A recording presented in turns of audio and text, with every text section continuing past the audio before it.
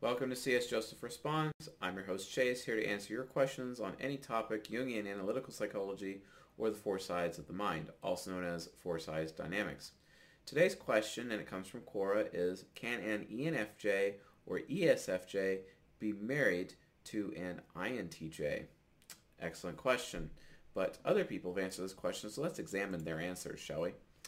So we have the first. I'm actually going to do these from like the bottom now because they're actually older questions.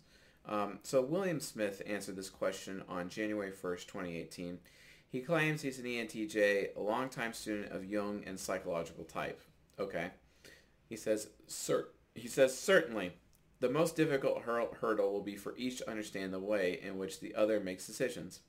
A T-type makes decisions based on abstract logic. No, that's not true.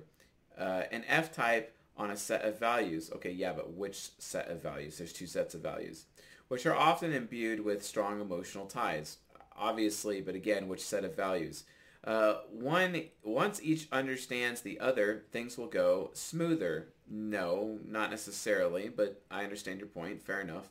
I'm a T-type, and my partner is an F-type, so I understand this well. No, you don't understand anything because you're relying on the MBTI letter dichotomies and they're complete and utter bogus.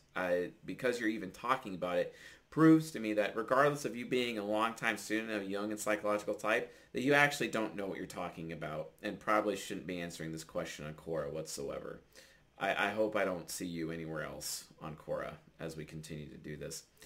The second, which is a bit easier, is the detail orientation of an S-type versus the big picture orientation of an N-type. This is typical MBTI spittle that, again, doesn't actually mean anything.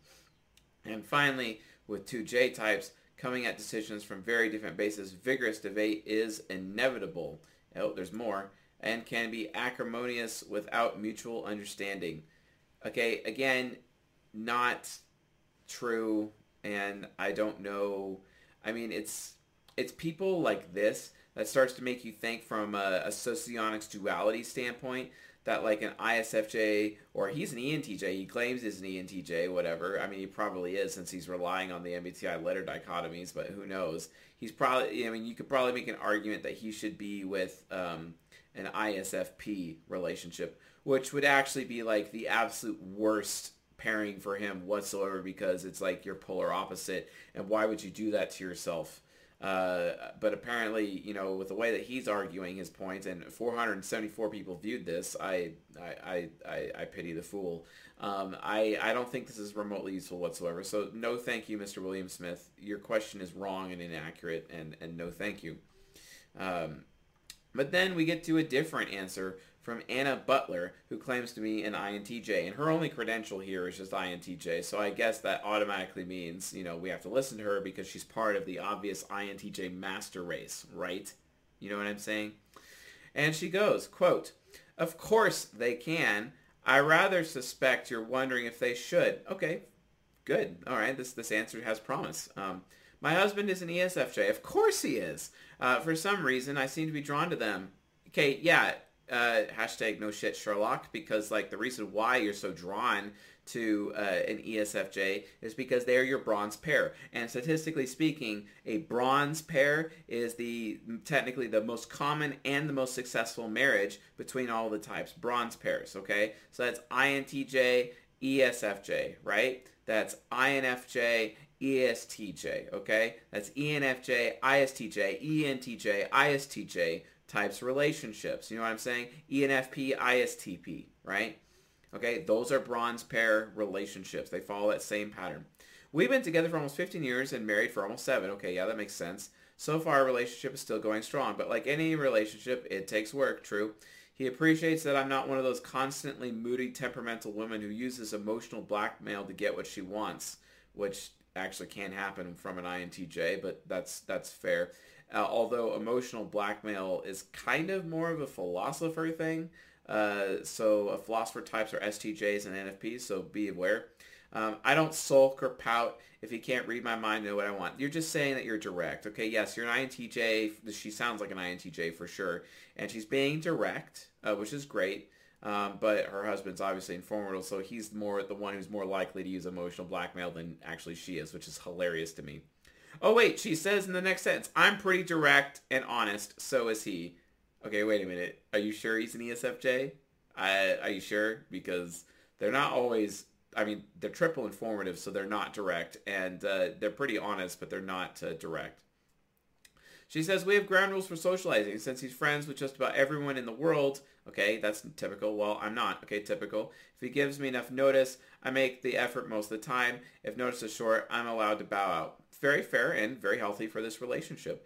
He's a really sporty, outdoorsy sort. I'm more of an indoor pet, so we try to accommodate our differences. Thank you for being honest. We're each free to follow our own interests, but we also try to find things to enjoy together. Sure. In fact, we set up a list of activities to share. Once a month, we do something new as a couple, and we get to choose 5 activities each year. It can't be something the other person would be super uncomfortable doing, like skydiving or poetry recitals. I don't know why anyone would do poetry recitals in this relationship, but okay. But the idea is to challenge each other and build new memories and experiences. It's been really fun and keeps our relationship feeling fresh. Okay, fair enough. Overall, we tend to balance each other out. He's the yin to my yang. Okay, you spelled that wrong, but I mean, who cares? He's better at instigating communication, obviously, because ESFJs are starter types. So he pushes us to talk things out and work through them. His F also makes him quite open to compromise and move forward. Gross! Why are you talking about the letter dichotomies? That's so gross. So we don't butt heads as badly as I might with a fellow T. Okay, this is disgusting. Stop. Like, seriously, stop. That said, he doesn't let me walk all over him, which, as much as it may frustrate me at the time, I really appreciate. Yeah, because most women do that. Women have this problem where they like to self-sabotage their relationships and just be like, oh, to my man, I want you to worship me and give me all of your attention and all of your resources and give me all of yourself to me. And then the man buys into that bullshit and then actually starts worshiping his woman. And then all of a sudden she starts losing respect for him because he's worshiping her instead of like taking care of himself and taking responsibility to meet his own needs and focusing on his own work and his own career and his own job and his own purpose in life, because apparently he's made her his purpose, which just causes her to lose respect for him. And then they end up and then the relationship falls apart when she was the one who instigated that to begin with. Yeah, women, by the way, don't do that to your husbands or you're going to break up your own marriage and it's going to be your own damn fault. And if you start accusing him of not wanting to be with you anymore, well, actually it's technically on you to begin with, because you should like honestly figure that out. And men, if you actually like fall into that trap, you're idiots and probably don't deserve being in a relationship with a woman to begin with. You might want to figure that out too. Where we tend to frustrate each other. Okay, fair enough. The fact that we're both J's also helps. We're both planners and good at developing contingency plans. There are seldom last-minute changes, which is a godsend. Okay, I'll give you that, even though you're talking about J's, which is dumb, but at the same time, I can't, you're technically right, so fair enough. Where we stand to frustrate each other. I know I can be stubborn, especially when I'm convinced I'm right. Yeah, you can be convinced with your TE beliefs, but that doesn't necessarily mean it's true. He can be moody and overly sensitive, says the INTJ. Are you kidding me? You have FI child. You're one of the most moody of all the types. What are you even talking about? He can be quite pessimistic, despite having a happy-go-lucky kind of guy. I mean, pot calling the kettle black? You're an INTJ, right? You're supposed to be pessimistic with TE parent. Or are you admitting that you're irresponsible with your TE parent and it's underdeveloped? Is that what you're doing here? I wonder. Well, I look for silver linings. He's convinced they're lead and will poison us. Okay, let me translate what that means. ESFJs, they're very concrete and they're very focused on like their own experience, and they get very scared of new things and unfamiliar territory. Now, the reason why you're saying it is incorrect, but why it's happening, that's why, so I'll give you that. I'm very particular about how I like things done, aka control freak. Yeah, okay, welcome INTJs. He gets frustrated when I think out loud and mistakes my thoughts for decisions. But you said, no, I was just testing ideas out loud. Nothing was set in stone. Oh, that's hilarious. An INTJ actually admitting that. You know what? They only admit that when it suits them. I get frustrated when he constantly repeats the same details of the story. Yeah, because ESFJs are literally Captain Obvious or President Obvious or Admiral Obvious or the most obvious person that exists, because they have to experience everything themselves, which means they have to say it and recite everything you say in order for them to experience it themselves. I get frustrated when he constantly repeats the same details of a story. You know, okay, fair enough. At the end of the day, it's all about communication and mutual compromise. Yes. which isn't about caving in or denying your own needs. Well said. But finding a way to a solution you could both live with. Great. I love that I don't have an echo chamber in my husband. Yes, but are you too lazy to do your own research? I wonder. Because if you're doing that, he may not have an echo chamber in his head. It's usually because he's too scared about him knowing the wrong thing to begin with because he's TI inferior. But are you actually being responsible and doing the proper research yourself to make sure he has the proper input for proper decision making? Because if you're not, you're just as guilty of being ignorant. So don't do that. Careful. That I have a really kind, decent, honest, loving man who can challenge the way I think and approach the world. That I have someone who allows me to grow as a person. Fantastic. And I hope I offer him the same things. So do I. I stop him from becoming too serious and rule-bound. He keeps me from limiting my experiences by pushing me into new territory. Overall, we work together very well. Okay, thank you for your very long answer, Anna Butler. I'm going to give this answer a B- compared to other answers that I've seen before. So thank you for that. So can an ENFJ or ESFJ be married to an INTJ? Well, the answer to that question is absolutely an ESFJ can. In fact, it is probably statistically the most successful marriage and the most common marriage for ESFJs or INTJs because that's known as the bronze pair, and they're constantly in relationships together. They have high sexual they have great sexual compatibility, great emotional compatibility, and they cover each other's bases. But they don't really read each other like a book so well that they feel completely exposed to one another, so they can kind of hide certain things or at least claim certain things are their domains within the context of this intimate relationship. But in all seriousness, that can also be an advantage, and then as a result, they're able to develop their insecurities a lot better. They feel like they have a lot more room together as a couple, whereas there's not so much room in other relationships.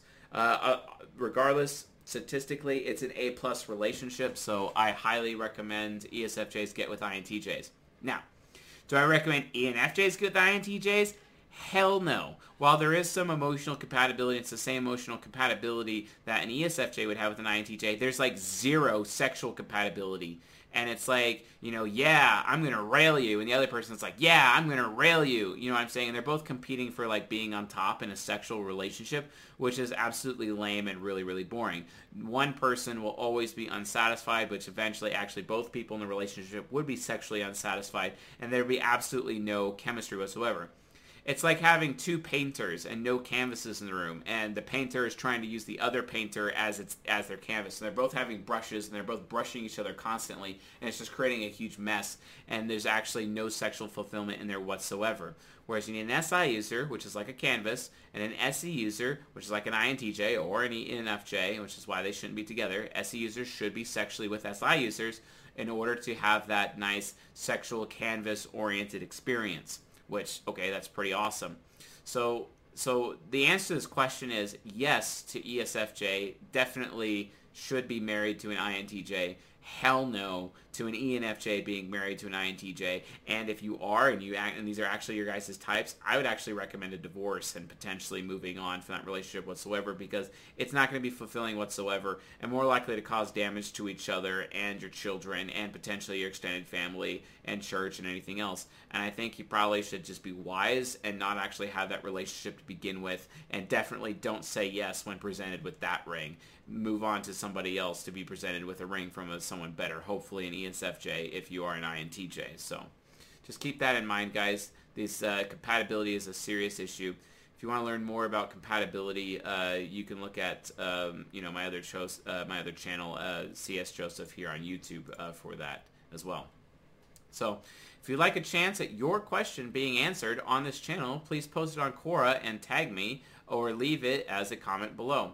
If you want a guaranteed answer for your question, become a silver patron at csjoseph.live/Patreon and post your question in our private Q&A Discord channel, where I'm answering all your questions during a private live stream every month. Please also make sure to like and subscribe to support the channel. We really appreciate it. Anyway, with all that being said, I'll see you guys tonight.